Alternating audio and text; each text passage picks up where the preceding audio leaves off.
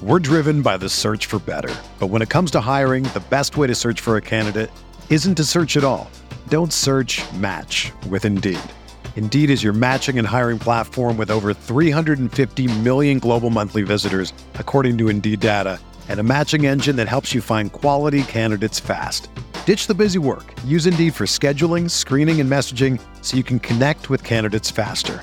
Leveraging over 140 million qualifications and preferences every day, Indeed's matching engine is constantly learning from your preferences, so the more you use Indeed, the better it gets. Join more than 3.5 million businesses worldwide that use Indeed to hire great talent fast. And listeners of this show will get a $75 sponsored job credit to get your jobs more visibility at Indeed.com/Blue Wire. Just go to Indeed.com/Blue Wire right now and support our show by saying that you heard about Indeed on this podcast. That's Indeed.com/Blue Wire. Terms and conditions apply. Need to hire? You need Indeed.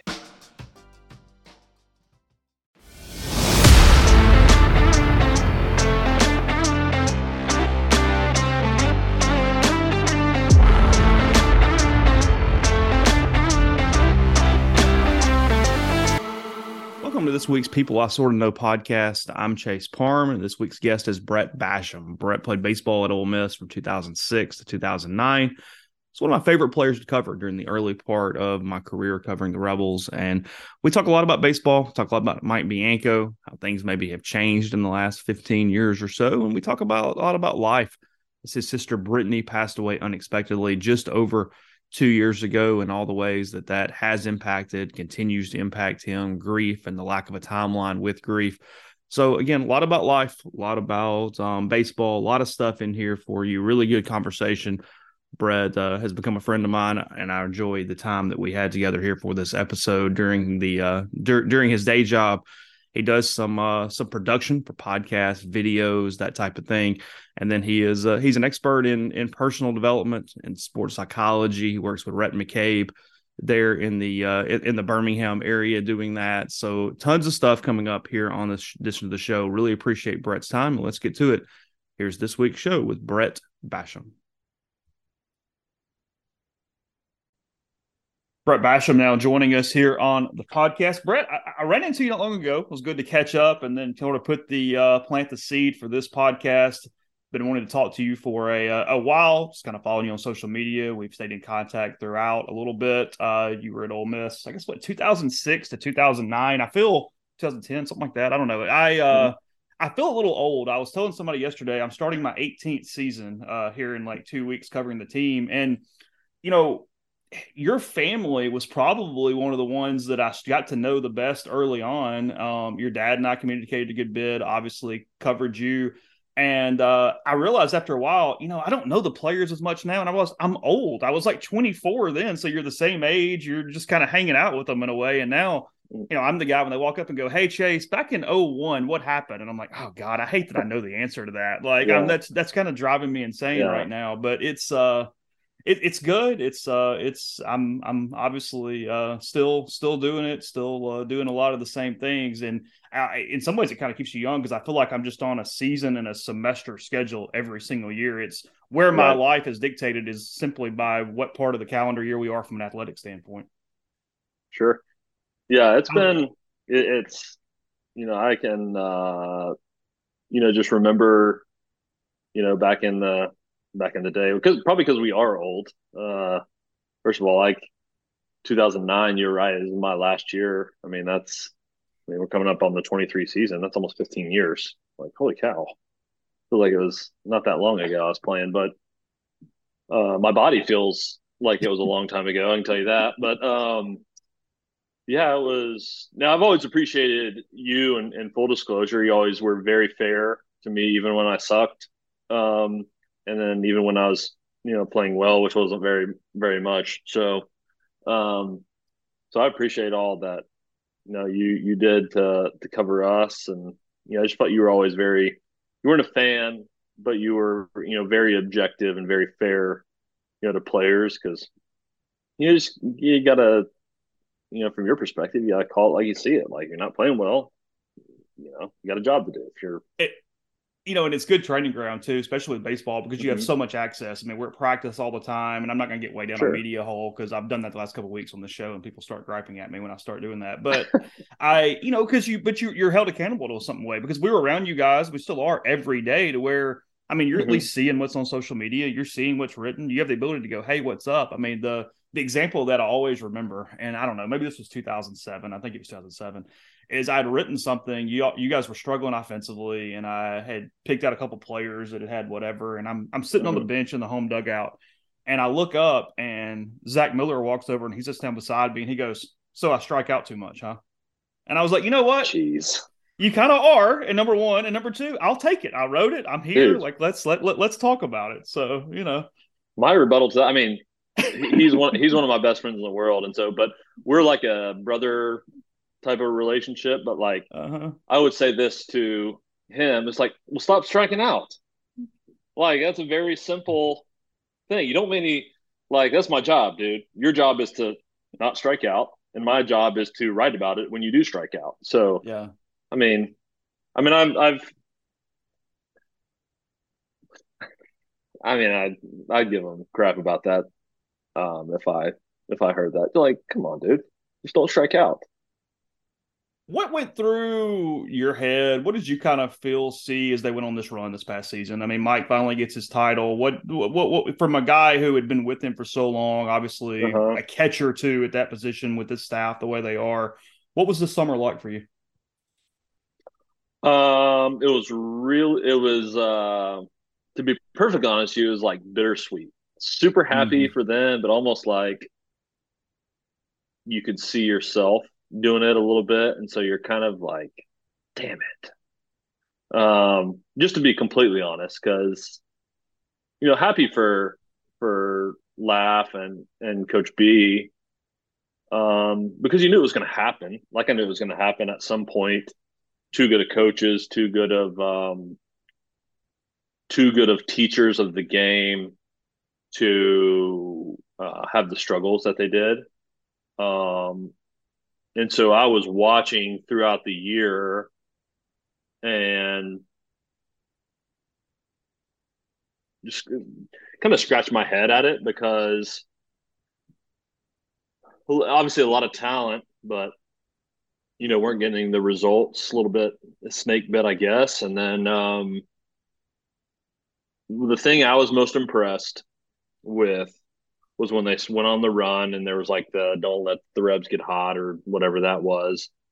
Because it in today's day and age, it would be super easy, and I think players have the tendency to just go to the well, I'm just going to look out for me. The season's done. It's opting out of bowl games, that sort of thing. Like I'm just going to do me or whatever, look for the draft or whatever. But they stayed together and they kept playing, like just kept playing and hoping that, or not hoping, but like I know the word belief gets thrown around a lot because like that's a core value and things like that, but it's kind of true. Um, if you show up every day and you don't complain and you put in the work, like there's no guarantee that it's going to turn out well for you, but it gives you the best chance because it would have been just so easy for them to mail it in and just say, yeah, this isn't our year. We'll try again. But like I was talking with Laugh, ironically, the day that we talked in Oxford, I went over to the field and saw Laugh, and we were just talking about kind of the behind the scenes, and his big thing was like Coach B was outstanding as a leader. Like, hey, I don't know what's going to happen. There's some pretty bad shit being talked Mm-hmm. uh, about us right now. These players don't need to see that. They've heard it enough. Like we need to show up every day and do our jobs to the best of our ability, and then we'll see what happens. Like you need to come in and do your job, and bring energy because the second that they see you let your guard down and you don't show up with energy, it's going to be easy for the players to do it too. Mm-hmm. And so by them kind of setting the example and the players, it takes a special group and special, collective good leadership on the team to be like, let's keep coming, doing our job, keep working at it, and let's see where this thing takes us. And then you just need a couple, two or three things to go your way, and then baseball's like that. You get on a roll and you don't get beat in the postseason, well, except for one. I mean, Yeah. you know what I mean? Just like you can't. It's crazy. Yeah, I mean, Mike, I think when I did all the research for the book, he was really open. Laugh, Clem were really open. And they were talking about that he only brought that up with the coaches one time, but it was very stern that one day. It was the Monday after the Arkansas series. So I guess that point they had fallen to 7-14 in the league or whatever it was. Mm-hmm. And yeah, he basically walked in and had noticed that the coaches were down and kind of had their daubers down a little bit and all this kind of stuff. And he basically, as you said, I mean, it was almost direct verbatim there, what you were talking about from Laugh was, hey, stop sucking your thumb, show up every day, because at least then you did all you could. Don't stop this and go, hey, I pouted for 3 weeks or I did this. He said, I know your families and your wives are upset about it. I know they're hearing the internet and we could all be out of here of a job, but today they are paying you to coach this baseball team. And that's it. 100%. So show up and do that. And well, that's the thing too. And I think that, this comes from the older I've gotten, the more people that I've been around that are much smarter than me.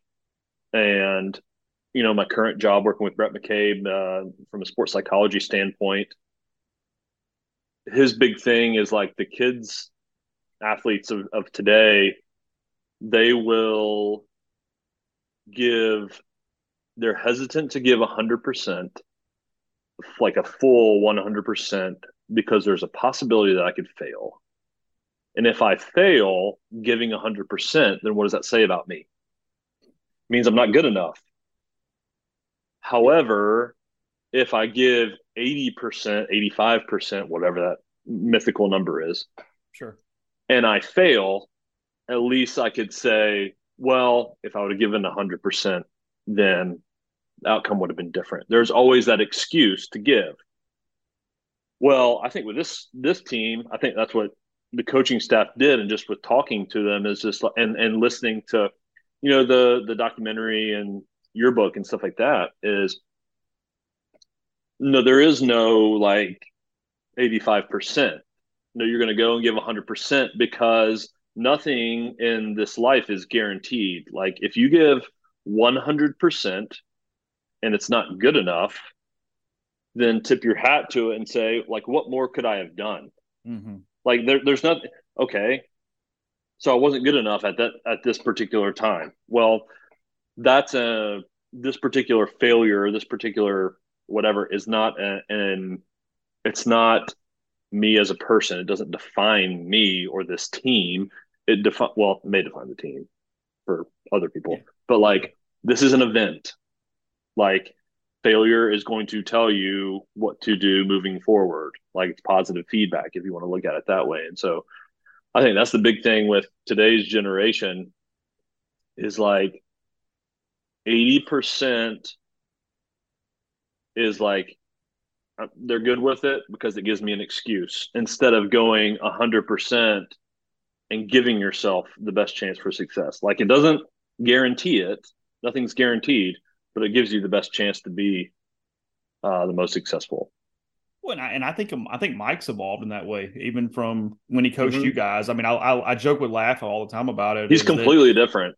Yeah, I mean, I joke with Laugh. Completely. I said, hey, had that happened with you guys, you'd be running and he'd be yelling and screaming and like all that kind of stuff. And he told me in the fall of 19, I guess, so it's been a few years ago, that he has to coach this generation of kid differently. There's more positive coaching. There's more making sure they understand there's certain value there. And I think it took him a little while. I think there was a period of time where, hey, I'm going to drive them more to the way I've always done it. I mean, how would you characterize that? I mean, when you say he's different, what was he more like with you guys?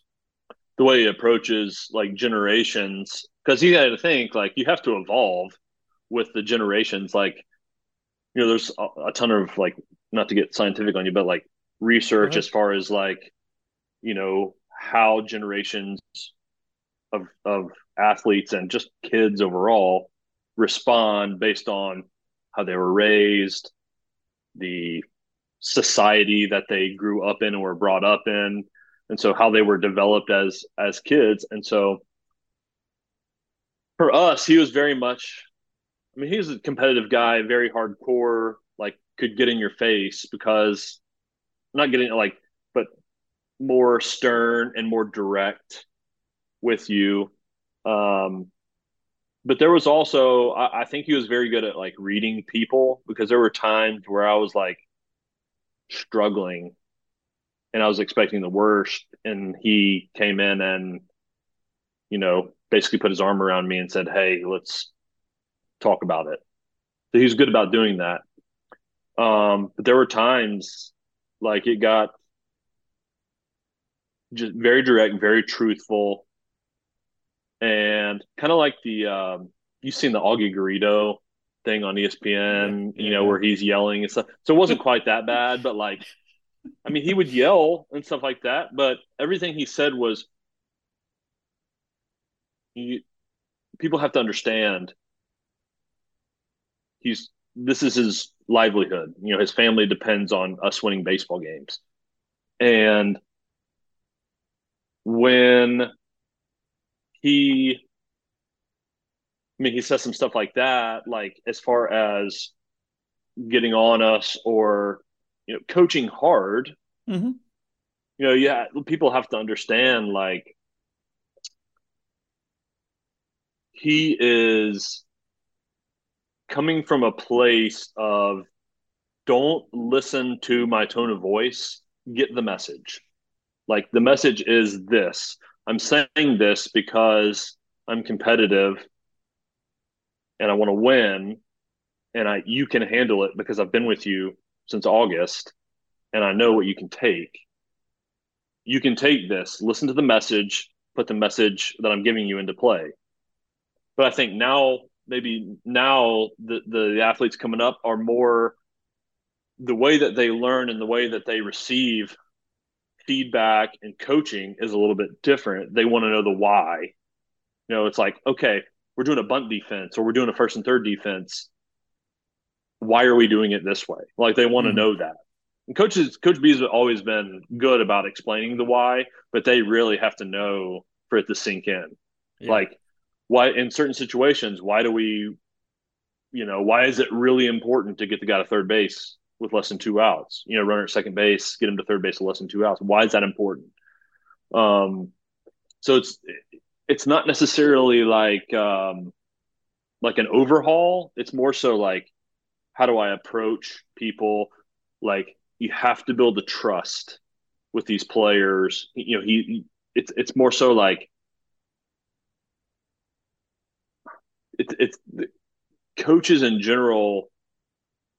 It's more so like they've got to build trust with players before players will buy into what they're doing, rather as seeing like coaches as an authority figure. It's the kind of the player coach dynamic, I feel, has changed to more so the coach is more of an interpreter of what's going on than he is like an authority figure.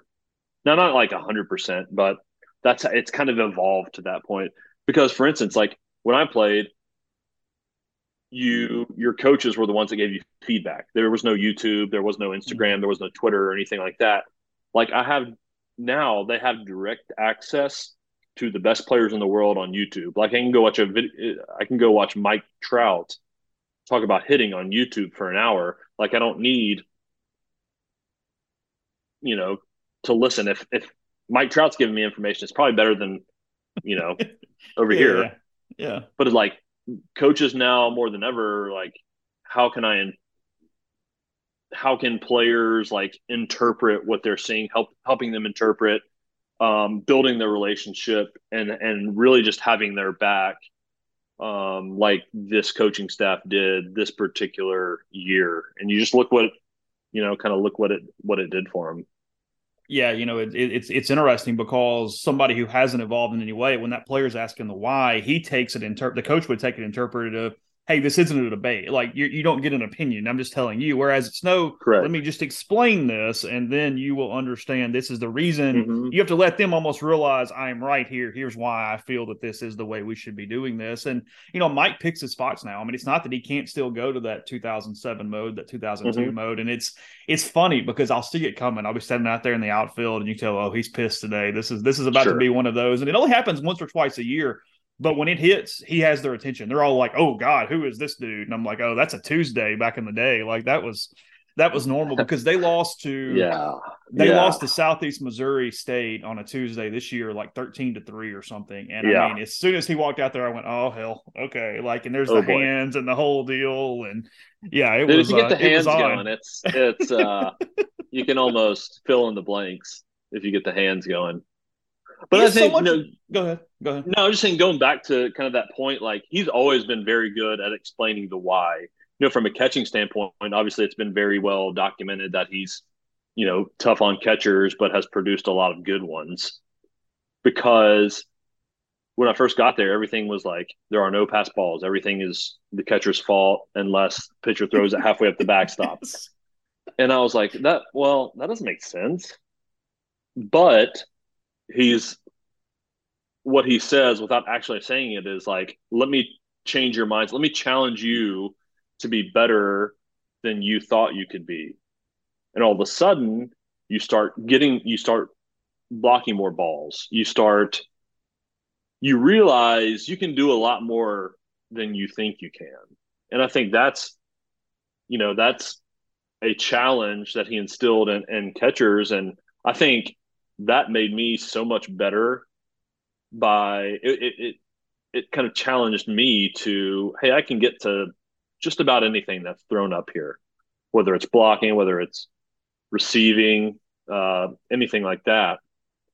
And I think that's why he's had such a good run of catchers, since after I got there. I wouldn't even say I'm in the top five of catchers anymore. It's funny you said that because you were the SEC Defensive Catcher of the Year in 2008. And from a stat standpoint, you're right. If a ball got by you, it was a pass ball. Like I look at the official score and go, it doesn't matter. Mike's going to change it to a pass ball later, so I might as well do it now. And I'm like, you're right. When Bill Bunning was there as the sports information, I would because that was my thing. Like I wasn't going to light up batting average, home runs. I wasn't going to do that. I mean, I just knew who I was, and I was going to help in other ways. Like, to me, there's no different in saving runs than in driving in runs. I mean, I feel like it balanced out, or at least that's what I told myself. But I talked to, like, there would be a questionable one where I'd block a ball or something and a runner would advance, because it got a little bit too far away. I'd throw down to second base and he'd slide in safe, which didn't happen very much, but there was an occasional, and Bill would score a pass ball. I'd be like, Bill, what are you talking about? The ball's like in the dirt. He's like, not my rule. Yeah. Like, Bill, killing me. No, but no, and I love Bill, by the way. So it wasn't, but yeah, it was just stuff like that where if you're a competitor and you want to be better, like that stuff makes you better. And he had an innate way of like challenging you to be better than you thought you could be. So I don't know. That was everything's a pass ball.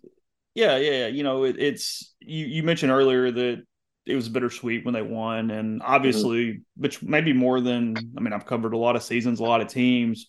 That 2009 team, from just an unanswered question standpoint, because I think you guys are in Omaha and at least one of those teams that has a chance to win the crapshoot. That's an 8-team tournament if Biddle doesn't get hurt.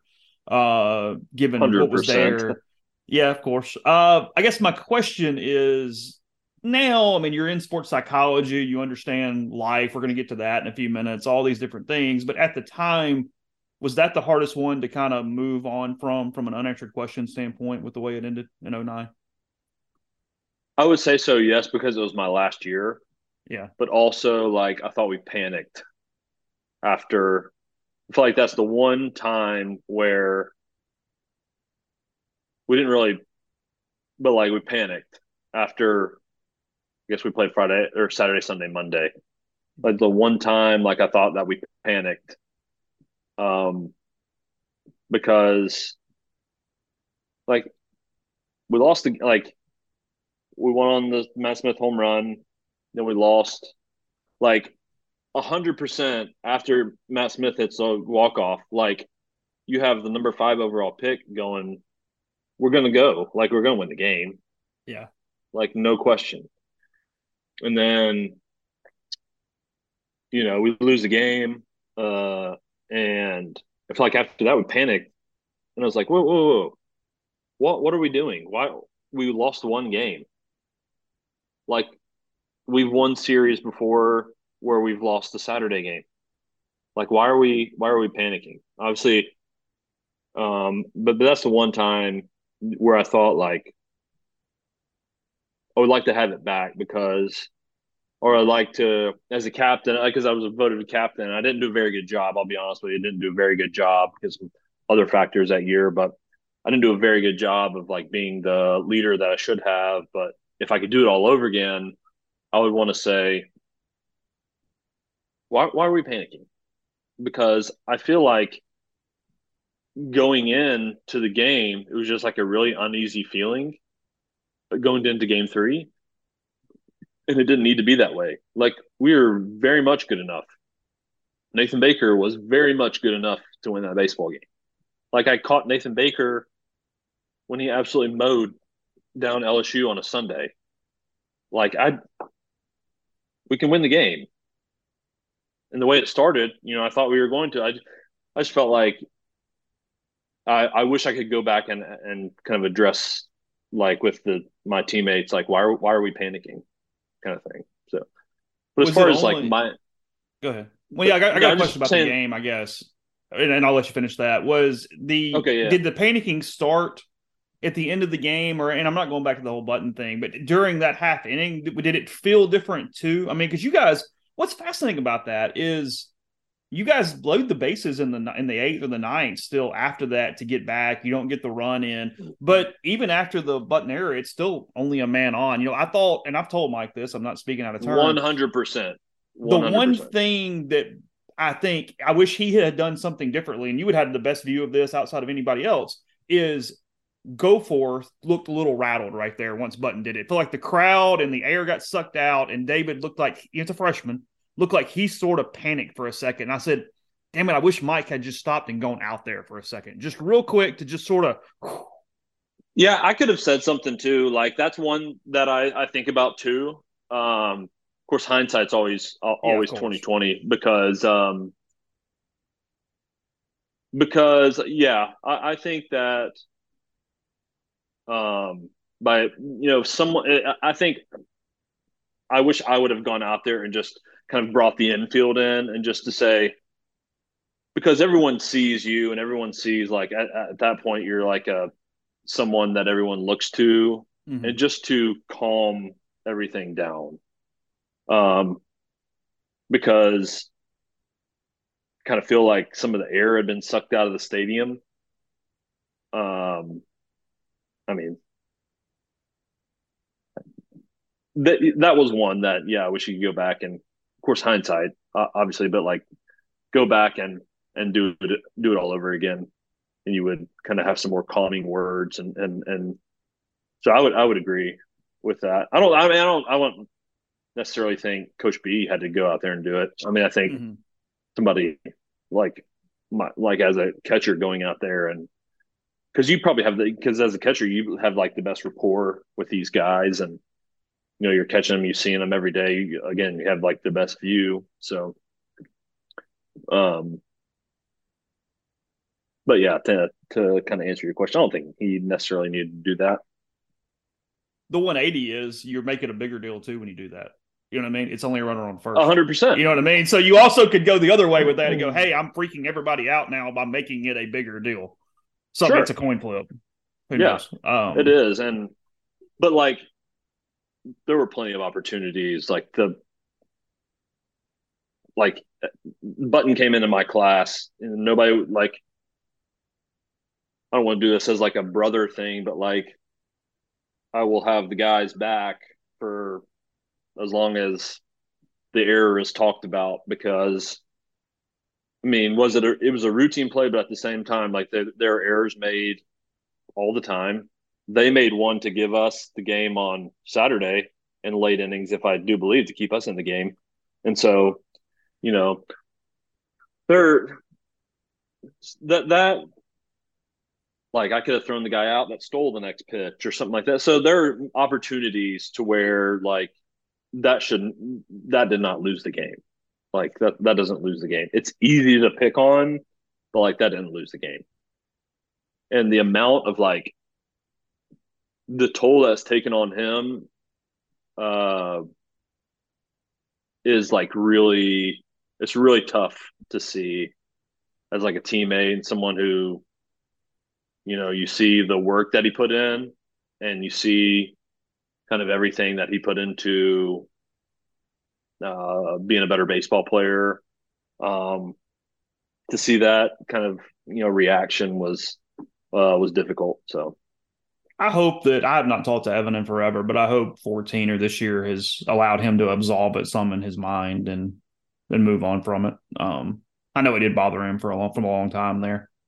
yeah, So it was tough. Yeah, it was tough, and I try to talk. I keep up with him some on, and I think he's out in like Singapore or something like that. yeah, yeah. So I just sent him a message on LinkedIn because that's where I follow all of his stuff, and just told him I was proud of him for the way he was, what he was doing and everything. Felt like he was, really kind of coming into his own as far as someone, as me watching from afar, someone who had kind of found his way and his vocation, if you will.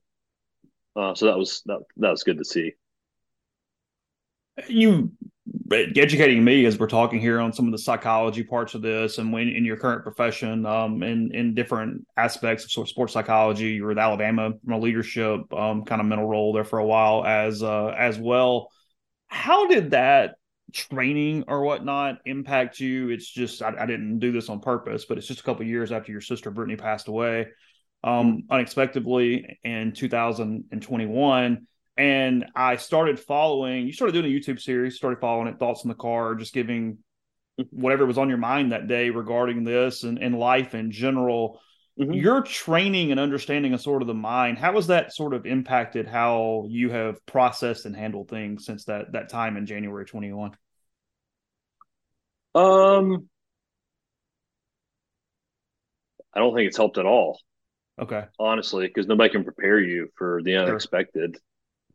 Um, if anything, it's helped me to know that there's no timeline for grief and feeling better. There are no You can take the 5 stages of grief that everyone talks about it and you can throw them in the trash cans. They don't mean anything. Now there are different stages that come at different times, but grief is not a linear process. Sure. Like there's not, I wake up today and be like, oh, I'm in the acceptance phase. No, Yeah. it doesn't work like that. And I recently read something that the person that came up with that, the 5 stages of grief and the linear processes, Elizabeth Kubler-Ross. She wrote On Death and Dying, and she came up with she was a psychologist, I think. And I read like an interview or something with her, and then because when she wrote it, she didn't mean it to sound like it was a linear process. Like grief is not a problem to be solved; it's something to be lived with and moved forward with. And so, I think people when they hear like, okay, a person's going through grief, what stage are they in? Well, they could be in stage 5 today and then stage 1 the next day, because it's just every day is different. And so I think that, just understanding like there's no timeline for this. Some days suck. I mean, it's been 2 years, and some days feel like just as fresh as the day that Brittany died. Um, like there are some instances of like, I don't want to call it PTSD because I don't want to say that I don't want to be like insensitive to those who are, in war times and stuff like that, but I don't know how to refer to it any other way. But like when I hear a gasp, like someone gasping, like they've just dropped something, and there's like the, well, I get taken back to January 29th, 2021 at 2:18 Central Time when I got a phone call saying she died. And I heard a gasp. My wife was actually taking the call and she gasped. And, that's something that's burned into my head forever. Like, so when someone gasps, I immediately get taken back to there and kind of like, I don't want to say it starts the process all over again, but it's not a fun time to be taken back to that place. And so, I would say just having understanding, like, take as much time as you need. Don't rush back into things. That's what I've learned from the training. But as far as like how to handle it, I don't think there is any handbook on how to handle it. I'd be interested to hear your perspective as well on it, because, we're in a club that frankly no one wants to be in. And your situation is different than mine because, dude, I'm a dad of 2 kids, and I don't care if your child was 14 days old, or I don't care if your child was 14 years old. It's you lost a child, and my situation is different than my parents. Like they lost a child. Sure. Like that's tough. And I'd be interested to hear your experience too. We're driven by the search for better. But when it comes to hiring, the best way to search for a candidate isn't to search at all. Don't search, match with Indeed. Indeed is your matching and hiring platform with over 350 million global monthly visitors, according to Indeed data, and a matching engine that helps you find quality candidates fast. Ditch the busy work. Use Indeed for scheduling, screening, and messaging so you can connect with candidates faster. Leveraging over 140 million qualifications and preferences every day, Indeed's matching engine is constantly learning from your preferences, so the more you use Indeed, the better it gets. Join more than 3.5 million businesses worldwide that use Indeed to hire great talent fast. And listeners of this show will get a $75 sponsored job credit to get your jobs more visibility at Indeed.com/Blue Wire. Just go to Indeed.com/Blue Wire right now and support our show by saying that you heard about Indeed on this podcast. That's Indeed.com/Blue Wire. Terms and conditions apply. Need to hire? You need Indeed. Whether you're a world-class athlete or a podcaster like me, we all understand the importance of mental and physical well-being and proper recovery for top-notch performance.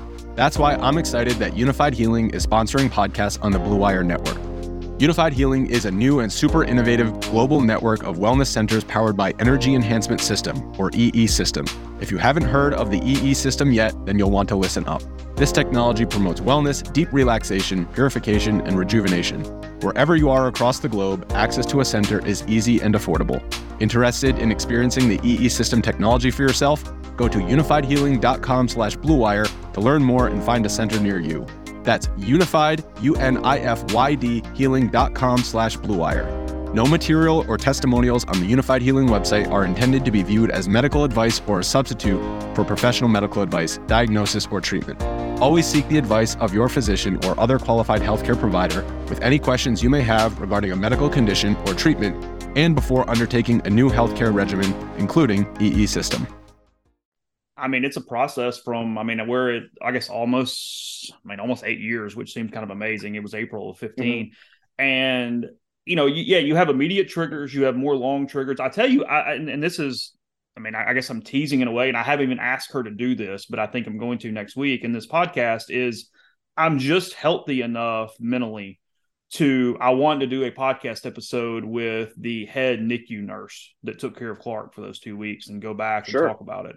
And it's taken this long for me to get to that point to go, okay, I'm ready to, let's go have that conversation. I I did a version of it with my pastor through our church's website a few years ago in their podcast, but I've never really delved into it with somebody else who was in the room at the time in a public forum. But, it took me several years for even little bitty triggers, because he passed away at 2 weeks, and he kind of everything was built around Superman. Well, when I got back home, I would run in the neighborhood all the time. It still is. It's kind of my stress release to get my mind in certain places. And there was a car that had a front tag on it that was a Superman tag. And I had to completely reroute my run. I couldn't run past it. Like I just totally not doing it. You know what I mean? There's certain things you hear that are normal sounds that you go, oh, that's a NICU sound. And it will forever be a NICU sound, no matter how normal it is in your daily life moving forward. So a lot of those things, I don't even know if they get easier as much as you just sort of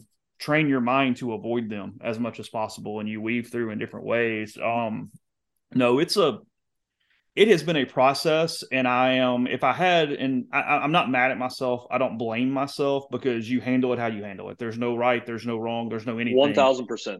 But I blocked it out for a long time. I mean, I was back. He passed away on April 30th, and I could go pull it up and tell you exactly. I was back covering baseball games in like 10 days.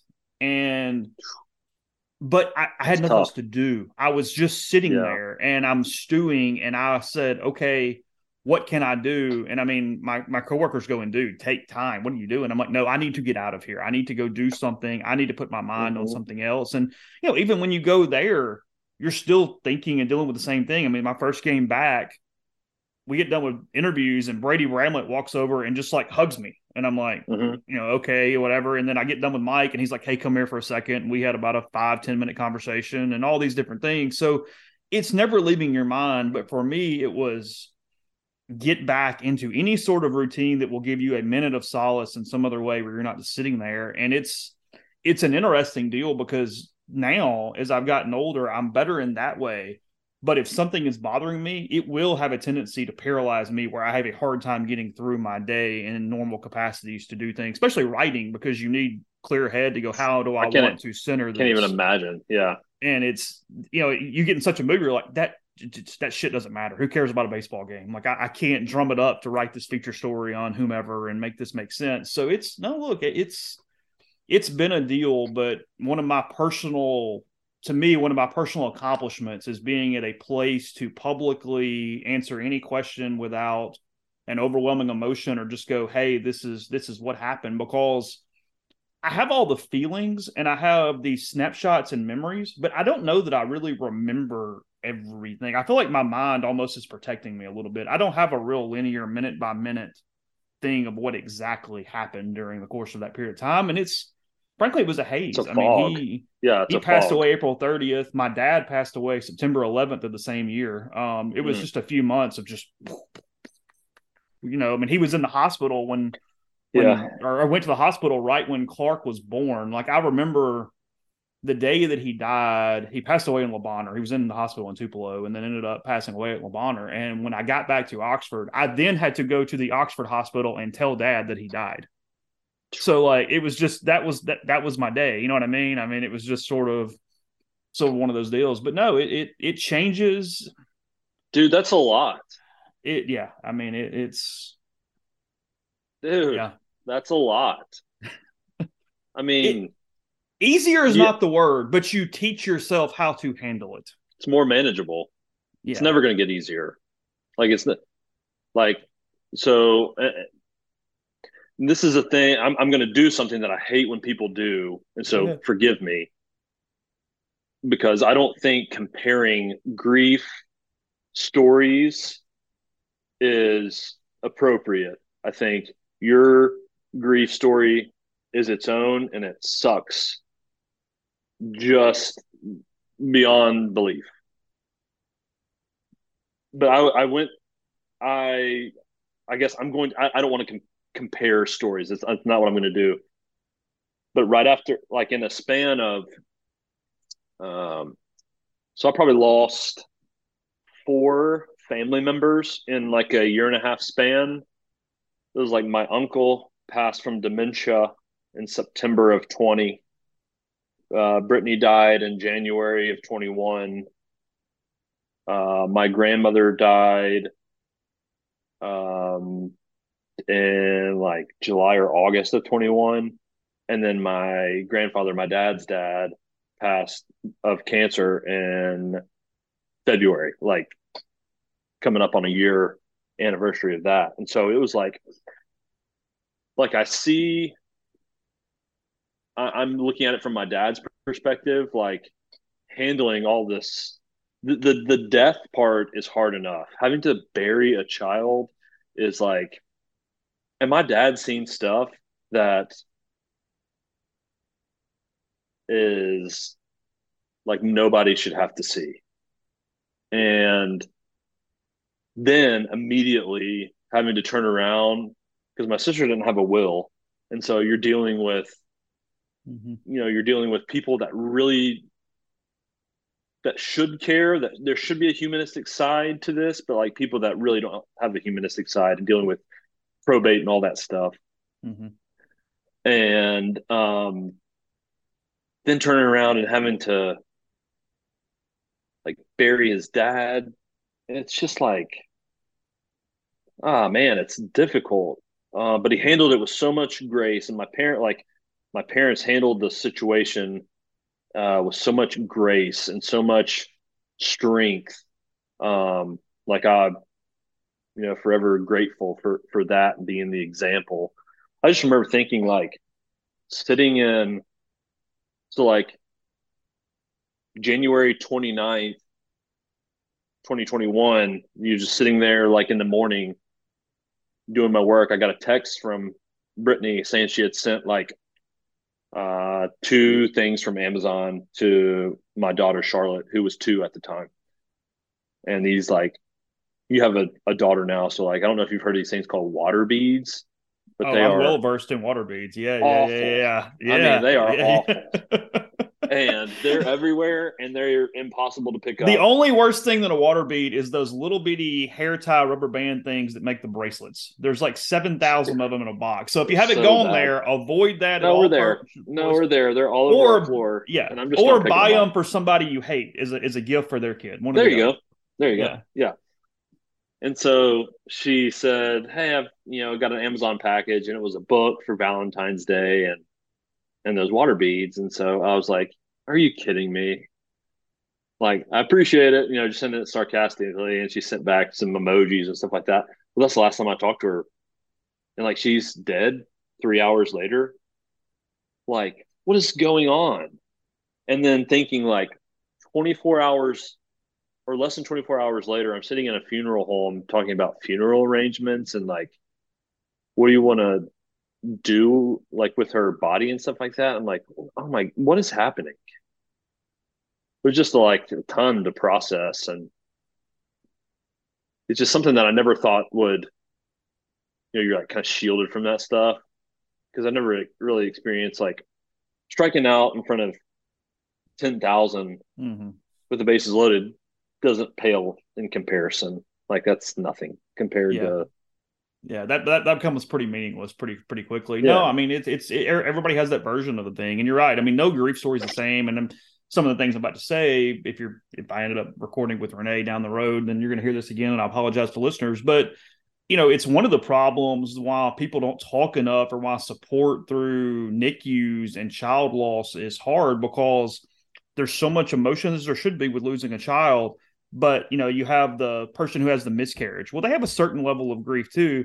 And then you have the person who loses a child at 2 weeks, and, you almost want to battle each other and go, that's not the same thing. You don't understand. You know what I mean? And it kills communication in so many ways, because there's these levels, because what you experienced with Brittany, what, happened with Clark, had he lived and been functional and all these type of things, is it's one thing when your grandfather dies. It's something else when you're debating what was going to happen in their life. Who are they going to impact? What was still to come? I mean, you see in the media today, everybody doing it on a celebrity level with Kobe Bryant passing away, but that's every young person who passes away. What was going to happen, and who were they going to impact? I mean, I follow your series, you talked about on Facebook. I mean, that is such the unanswerable question that adds to these levels of things. And yeah, everybody has that moment. I mean, I was that day, or I guess 2 days before, so it would have been April 13th, 2015, my wife had a doctor's appointment, went to it. Everything had been completely fine at that point, basically the halfway point in the pregnancy, to the point that I didn't even go. I was doing a feature story on Scott Weathersby that day. Mm-hmm. And I had an interview and I was like, hey, it's fine. Just call. I'm going to do this. Sure. And I had turned my phone off, or at least on airplane mode, to do the interview. And when I come back, I've got like a call going, hey, they're acting really weird. Something's wrong. Hour later, I'm driving through a rainstorm to Tupelo. 3 hours later, I'm meeting with a fetal specialist. And 24 to 36 hours later, he ends up, basically, I go into the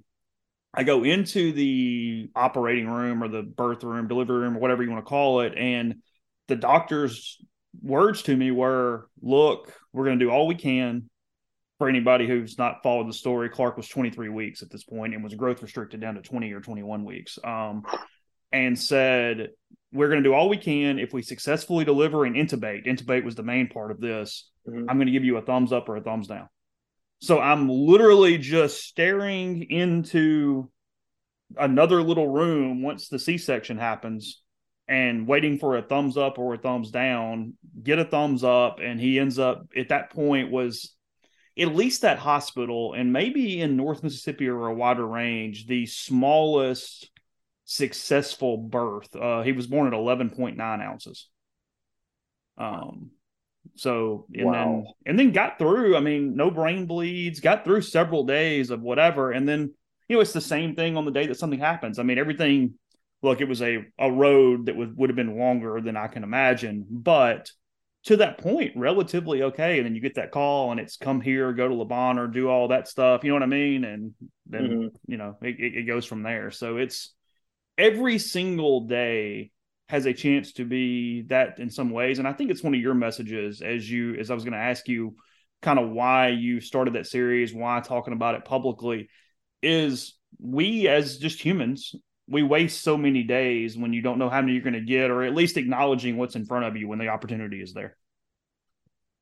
Yeah, that's the big thing is it's just perspective. I think that, an event like that. So I was at one of the books that I read is called It's Okay Not to Be Okay. I don't know if you've heard of it or read it or anything. I actually only saw it through your social. Yeah, so it's I forget the author. I think it's Megan Devine or something like that.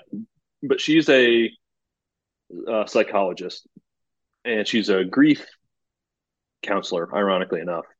And she was talking about in the book, like how throughout most of her professional life, she was helping people, deal with grief, but she had no idea, like just basically spitting stuff out that she learned in a textbook or in school or training or whatnot. But then her partner drowned. I think it's a husband drowned. And then she's like going through this like crippling grief, and it made her a better practitioner because she's like, how are these experts in grief like never experienced it before? So how are they? And I get there's certain ways to train and stuff like that, but I think it gives you a certain perspective of it can be taken away just like that, and you hear that so many times. But when it happens to you, it takes on a whole different meaning. And it hits so much differently and so much harder. And so that's why I started the series. Is just like one, I like the content creation. I think it's fun. I enjoy doing it, and it was a way to. I look at it more so as if I talk about my sister, it keeps her alive. And some people may not agree with that, but like that's how I choose to deal with it because of, like you said earlier, like the impact. You think about the impact that people could continue to have when their lives are cut short. And with her being a teacher, a second grade teacher, in a low income school there in Knoxville, she, I saw firsthand the impact that she had with her students, with the notes that they wrote her, and just experiences that she would talk about at school, and how she helped some kids through some really difficult times. And I think that, so I feel for the kids that maybe would have had an interaction with Brittany that may have helped them out in a tough situation or something like that. And so I don't know where the series is going, but I'm doing it just for me as like a therapy type of mechanism. And I do it in a sense that, like, I think about stuff that she would be interested in or would like make her laugh. Like some of the stupid things I do on Instagram Reels, or like YouTube Shorts or whatever. I say that stuff and I know she would just laugh and call me an idiot. But that's fine with me because, one, I can picture that. I can picture her laughing. I can picture her like the infectious laugh and her calling me an idiot, and it makes me smile. And I think that's kind of why I do it. I'm not monetizing it. I'm not doing anything like that. It's just kind of a way to honor her, and it's also a way for me to blend in some things that I've learned in my time that have really helped me, whether it's whether it's stuff from a psychological standpoint or just overall how to not waste days. And to, I've in talking about the book that I mentioned earlier, one of the things that hit me was like people view death as something like, before I was this particular person and interacted this particular way, the death happened and that it's allowed me to become a better version of myself. Well, that could be right, but is it also saying something about how you were living before the event? Well, it's like, for me, it changed my perspective. Well, my perspective was off before. I always thought, not always, but like, for instance, the nighttime routine with my daughter, Charlotte, who's 4 now. Yeah. It was always a struggle because she wanted to play, and, she's a toddler, typical like 4-year-old. She wanted to, do all this stuff. She wanted to read all the books. She wanted to play and do all that stuff with dad. That stuff I look forward to now. I look forward, as weird as it sounds, I look forward to it now because, one, like, she's going to be 18 when I snap my fingers. Yeah. And there's going to be a time where I want those book readings at night to come back when she no longer wants them. And then there's also a fact that, like, I want to soak up I want to get to a point where I can look back when my children are grown and hopefully have grown up and they've moved on and have lived, meaningful lives, that, like, I did everything I could and was present every second to make sure that they knew dad was always there for them. And so I kind of look at the perspective like that, where I may not have before. So that's kind of how I've viewed the whole process, if you will.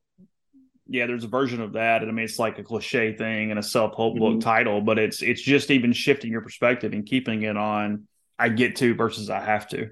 There's such a difference in that, and that thing of, oh, hell, I've got to get up and I've got to do this. Or, I mean, even work. I mean, we're fortunate enough to have some of these things that you're doing that you work for reasons why this is, when you were younger, this was the purpose is, hey, I'm trying to get into some of these spots or do this kind of thing. Mm-hmm. I mean, it's all those different things.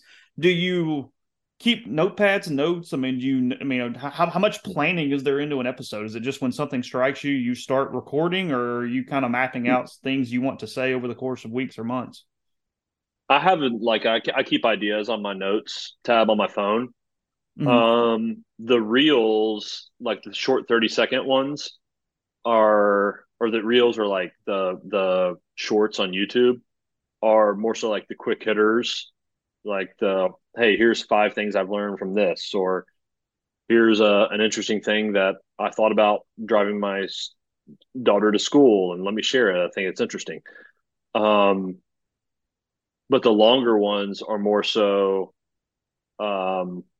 things that I have been really impactful for me. Whether it's managing your time, whether it's perspective, whether it's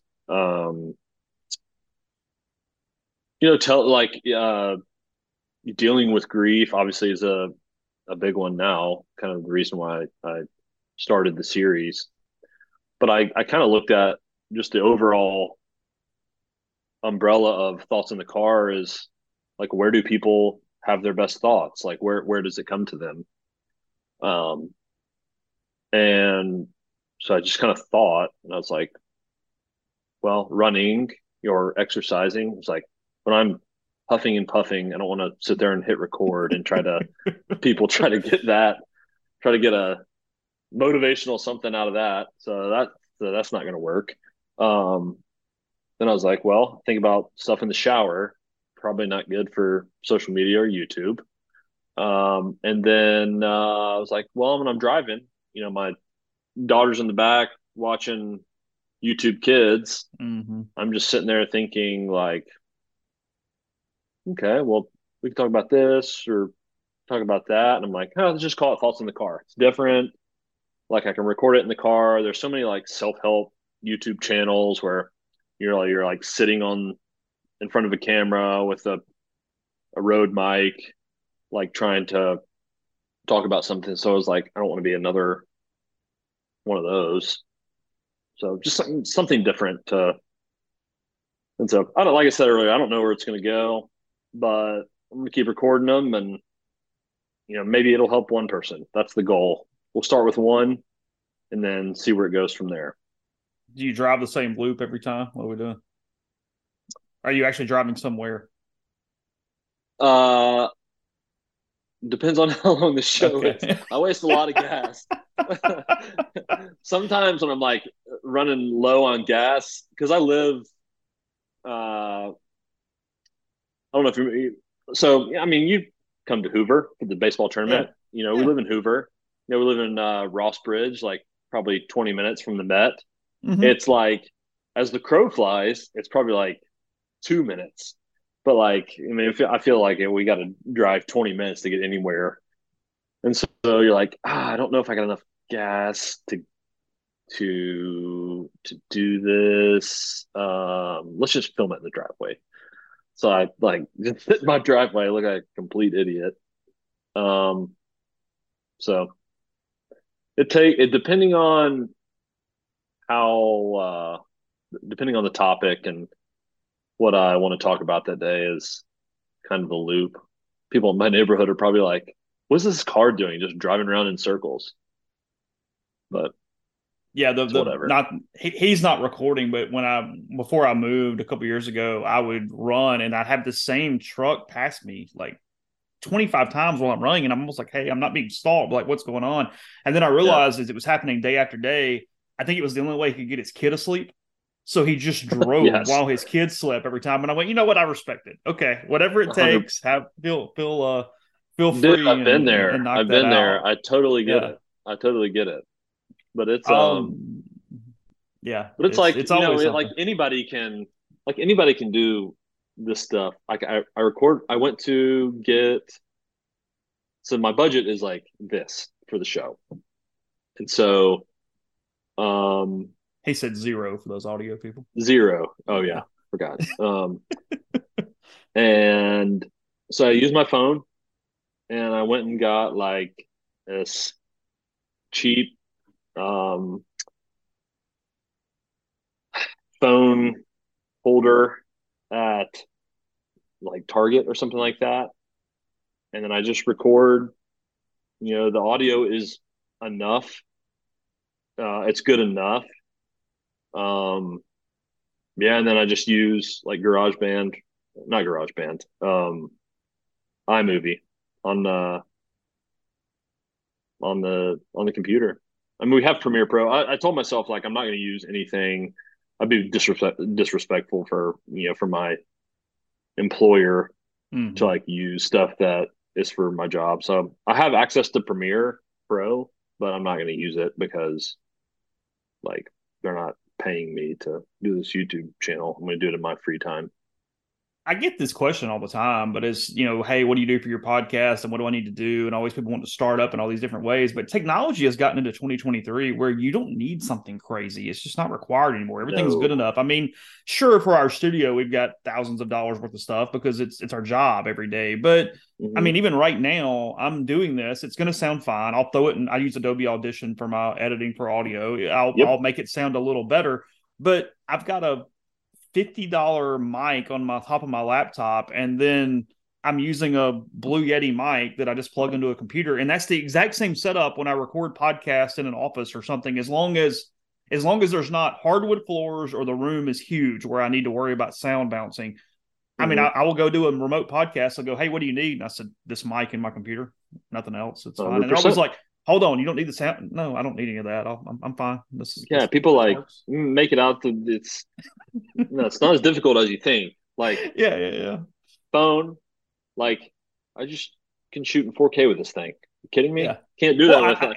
I'll do some podcast consulting for people, and I'm more than happy to do it. And I mean, I'm sure. I mean, it's my time, so you can pay me for it. But a lot of times they're like, "Hey, we're going to need this." And I'm like, "I can get this done in like 2 hours." Like, no, we're good. I mean, but I realize because the public is not aware of it, you could manipulate that out into making them think it is this hugely extreme process that it's not whatsoever. I mean, the actual, hey, how do I need to speak? What are some things I need to do to improve? The actual podcast more than the production of the podcast is a completely different animal. I asked Mike last week. I would say on just on that note too, I didn't mean to interrupt, but like, no, you're good. As long as the audio is good, like if you have good audio, then cutting a podcast is super easy. Like just, I'm like, wow. Used to pay people like a lot, like consultants a lot to cut these things. Yeah, I mean, it's the way the way our system is now, or actually, I think it's getting set up today. Is there's not even really a tails cut on our show in the studio anymore because they hit the main button, the intro plays by itself, and as it's finishing, I just start talking. So I mean, you're not even having to go in and put the intro on it and move all that stuff around. It's there. It's there. It's canned. Yeah. I was going to ask you, are you shocked? Mike says he's going to defensive shift this year. We made another change to 5. He's gonna move some infielders around. Here's the deal. Until one time it doesn't go right and he moves them and then they hit the ball where the guy should have been and he goes, to hell with it. Screw it. That's it right there. So now we're going back to just playing straight up. Yeah. Just playing straight up. I've just never been – my whole thing with the shift is just like if I'm a hitter, I would love someone to play a shift on me. I'll just bunt. If I was left-handed, let's just put it as if I was a left-handed hitter, but like hit 1,000. Like I understand, like in the big leagues, like they're not paying you to bunt for base hits or whatever. They're paying you to hit home runs. But like, I don't know if you have good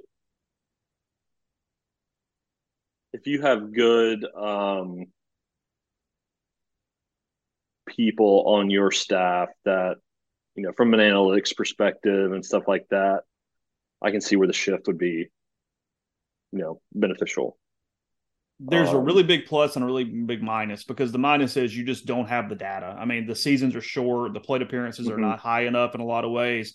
the positive is not everybody is this all around hitter, and some people are just straight pull hitters, and it is what it is. And they cannot hit the ball the other way, or they strike out on a lot of outside stuff, or whatever that looks like. And Mike explained that. He also said that you're having to teach an entirely different element of who covers what bag and make sure they understand where you're going with a shift versus what that communication. Looks like. Yeah, if you've never done it before, as far as, if with a runner, especially with runners on base, stuff like that, you have to know, or else you end up like Peyton Chatagnier and stealing 3 bases in one play. Just weird stuff like that. Which was ridiculous to me. And even in college baseball, it's trickled down. People don't bunt much anymore, even comparatively. I mean, Ole Miss bunted fewer than 10 times last year. Yeah, I think that's, in a time where the game has become more, I feel like it's become more offensive, to where, look, I'm fortunate. I'll be completely honest. I'm fortunate enough that I caught when I did, because I feel like the catcher, especially at the big league level, is becoming more offensive. Like, you start throwing these robot umpires out there, like the catcher, I feel like is going to become obsolete. Like the defensive catcher has become obsolete. Because you're not stealing strikes anymore. I'm not stealing strikes because there's a robot umpire. But it's weird too. Like, I'm kind of an interesting like segue into it, but like the way that I caught is kind of different than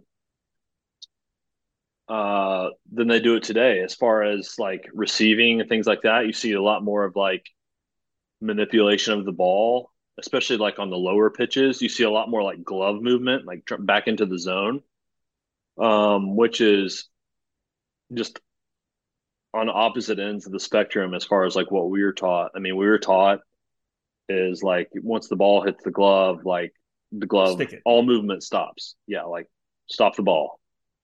And if it's a strike, keep it in the zone, but don't let a strike become a ball because it takes you out of the zone or whatever. And now it's almost like opposite. It's just like, if you can, like the good ones, you can see like Dunhurst, I thought did a really good job of this. Is when I was really started noticing guys in the big leagues, like the JT Realmutos of the world, like especially on low pitches, you like see them. It's all in like one fluid motion where they'll like get really underneath the ball and bring it back up. If you can like steal, it's like kind of like a different way to steal strikes. So it's very interesting. But yeah, it's just completely different. And then the 1 knee down stance, just like used to get made fun of when I did a 1 knee down. Like why are you going to 1 knee? Just stay on your feet and catch the ball. Now it's like that's the model to do. Just like, this has been great. But you have to be, and I've heard kind of like some analytics on it that from a 1 knee down perspective, kind of at the big league level, they are not as worried about like guys getting from, taking extra bases from like a blocking or throwing standpoint, because guy on the mound is probably going to throw 100. He's probably just going to strike this guy out, so it doesn't really matter. Which is interesting. I wonder, like anything else, if there's going to be a reversal back, because then we're always bell curving. Yeah, of course. Yeah, we're so 3-4 outcome right now that do you start flipping that in someone's head? Because look, it changes everything. It changes the type of player you're getting drafted. It's maybe a little bit of a bad example, but Jerry and Ely 15 years ago would have been a guy taken in the top 2 rounds just because of his speed and his athleticism with a ceiling. Sure. Projects off the charts. Yeah. And it doesn't happen now. So I do kind of wonder what that looks like from a trickle over time. Because for y'all, it was simply, are you going to use the hockey helmet or the old traditional mask or something like that? There wasn't a lot of other innovations going on at the moment, I guess. Yeah, I always got made fun of for wearing the hockey mask, but like Coach B always used to rib me about it. I'm just like, my throwing mechanics were probably not the best, but they worked for me. And so when I threw, like clear my head and throw. Well, the mask always flew in my face, like the two piece Oh, always okay. flew in my face. And so the hockey mask, I had clear vision and I could see better out of it. And so when I threw down, like I could keep the visual with second base the whole time instead of dealing with a mask in my face. So it was functional. People wouldn't listen to me. How much? No, I'm just kidding. Couple, I'm kidding. Like no, no, no, they no. listen to me. They get it. So it's all Couple good. quick hits because I know I've kept you way longer than I said I was going to. You It's all mentioned social good, man. media? It's all good. Do you think that has played a huge role into players being different things? I mean, because yeah, you like you said, maybe the very end you were starting to get the very beginning of it, but you weren't seeing the real time feedback from either great comments from fans or pissed off fans or just the public or whatever. Where I mean, you are 18 to 22 years old. I mean, that can affect kids Sure. mentally in a lot of different ways. 100%. Like I think the biggest thing I think that's affected this generation of kids is comparison and putting these you get everyone's best on Instagram and Twitter and all that stuff. You get everyone's best. Like you don't see the flaws. You see, I don't care what we're talking about. We're talking about sports. We're talking about lifestyle stuff. We're talking about you see filters and you see someone's best. Because I mean, I can't tell you how many times like I've taken a picture of someone where they're like, what's the tendencies? You go look at the phone and be like, oh, that sucks. Let's take another one, whatever. And then you're putting the best possible picture out of 10 on Instagram. Well, you don't see the 9 other ones that sucked, or you don't see the ones with your eyes closed. And so I think people, and I think it's the kind of the first, maybe the first time in really history where I can see what my competitor's doing in California. Like they're not just a name on a newspaper, or they're not a name on a recruiting site or whatever. I can see them in real time, like what they're doing. And there's a bit of like he's doing this. I really have to put the time, or I really have to. So there's almost like I've got to be perfect. So there's like a perfection aspect, and it's robbed kids of like, I feel like it's robbed them of the enjoyment of the game, because there's always this level I have to aspire to get to. And they're always looking at like the next thing. I think that's a little bit of like parental pressure. I think it's a little bit of the comparison game. So whereas like when we were coming up, we had message boards and stuff like that. Mm-hmm. And so the worst I had to deal with was like some no name person right on the message boards who said, Rebel 12 said you suck that day, but that's like, whatever. Someone said, it stung a little bit at the time, but I'm kind of laughing about it now. Someone said I'd be better off going up to the plate without a bat. I'd be more likely to get a hit without a bat. And I was like, dude, I totally get it. And I can appreciate that now. And I'll laugh about it. That kind of hurts when you're kind of in the thick of things. But, I think there's so much pressure for kids to perform at the highest level all the times. At all times. There's like no room for error. And with the bombardment of, it's almost like you're not allowed to make a mistake or you're going to get crushed. Like DMs. I can't imagine what some of these kids are getting on social media, just DMs and stuff like that. I can't imagine what people are sending them, because that just wasn't around when I played. But it's see it causes a lot of performance anxiety. Like, and Brett's practice, sports psychology. A lot of this generation, he's probably seeing maybe 50% of the kids he sees have some sort of like diagnosable anxiety, performance, just overall anxiety, just from the expectations that are placed on them either personal, through family, whatever. But it's crazy. And it leads to full circle the fear of failure, because there's a segment of kids today you're so worried about failure for lots of different reasons. I mean, not even to get into that, but that plays into it, because social media is this instant reaction, this not gratification. It's the other side of it. It's the negative of, hey, when I fail, this happens. So then it ranches up the anxiety. It does all those things as much. You obviously, you work with a sports psychologist. You're trained in that in a lot of ways. Does that keep you around sports a little bit in general? You play golf or tennis? I mean, how do you kind of scratch that itch these days? I would play golf every day if I could. Okay. Obviously, get expensive and whatnot, but love golf. And unfortunately, like, Brett works with a lot of guys on the PGA Tour. So I don't know any of those guys, never met them, but like just being in proximity to those, you hear a lot of the kind of their thought processes, how they compete, how they train, kind of their just higher level thinking on the golf course. And in a way, they're kind of like the average golfer. They're just exponentially more talented. They still Sure. have the same struggles. They still have the same doubts at times about their game, some insecurities, things like that.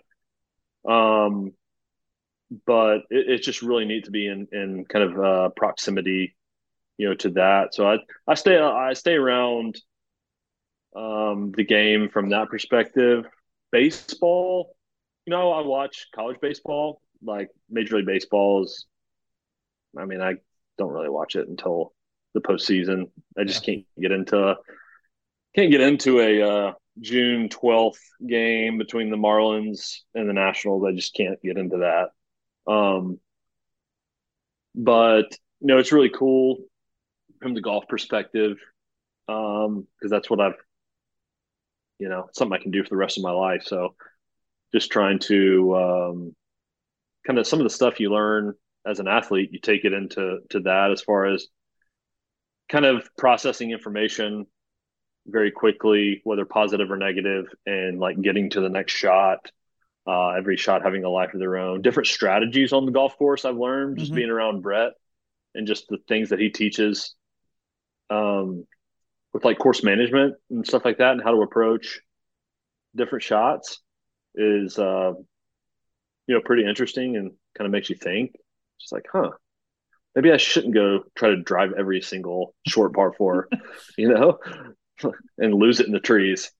Well, and you guys are frustrating too, because I mean, not routinely, but I mean, every once in a while, I play with some of your former teammates and people around here and stuff, and all you guys have like this excellent hand-eye coordination. You go, oh, now I see how you were a Division I athlete. Okay, like, yeah, you're better at Mm-hmm. this game than I am for these reasons or whatever. Or even eyesight. Like a couple of guys are like, hey, yeah, your ball's over there. I'm like, oh, that's how you saw the seams or read pitches, because I don't see anywhere near what you're seeing right now, 400 yards away. Like Yeah. it'll humble you a little bit. No, 100%. Yeah, at 100%. And like, so I don't know if that like fully translates, because it's one of those things where like golf's obviously one of those things where you got to practice. You have to Yeah, put yeah, in yeah. time, because I think the biggest thing with golf, and like why you have to put in the time, is just because like distance. Like, you talk about, it's not easy to, for me, it's not easy to stay at my playing weight. Let's just put it that way. And so Sure. you talk about distance control. Like, I could go out and play in March, for instance, and not play again until October. Well, I may have lost some weight because I've been working out, or I may have gained some weight, or whatever. And so all that goes into how far I hit the ball, and how far, there's just so many different factors. I feel like that it's so frustrating to go, because I love the game, and I go play with my dad, and he'll just roll out of bed and shoot par.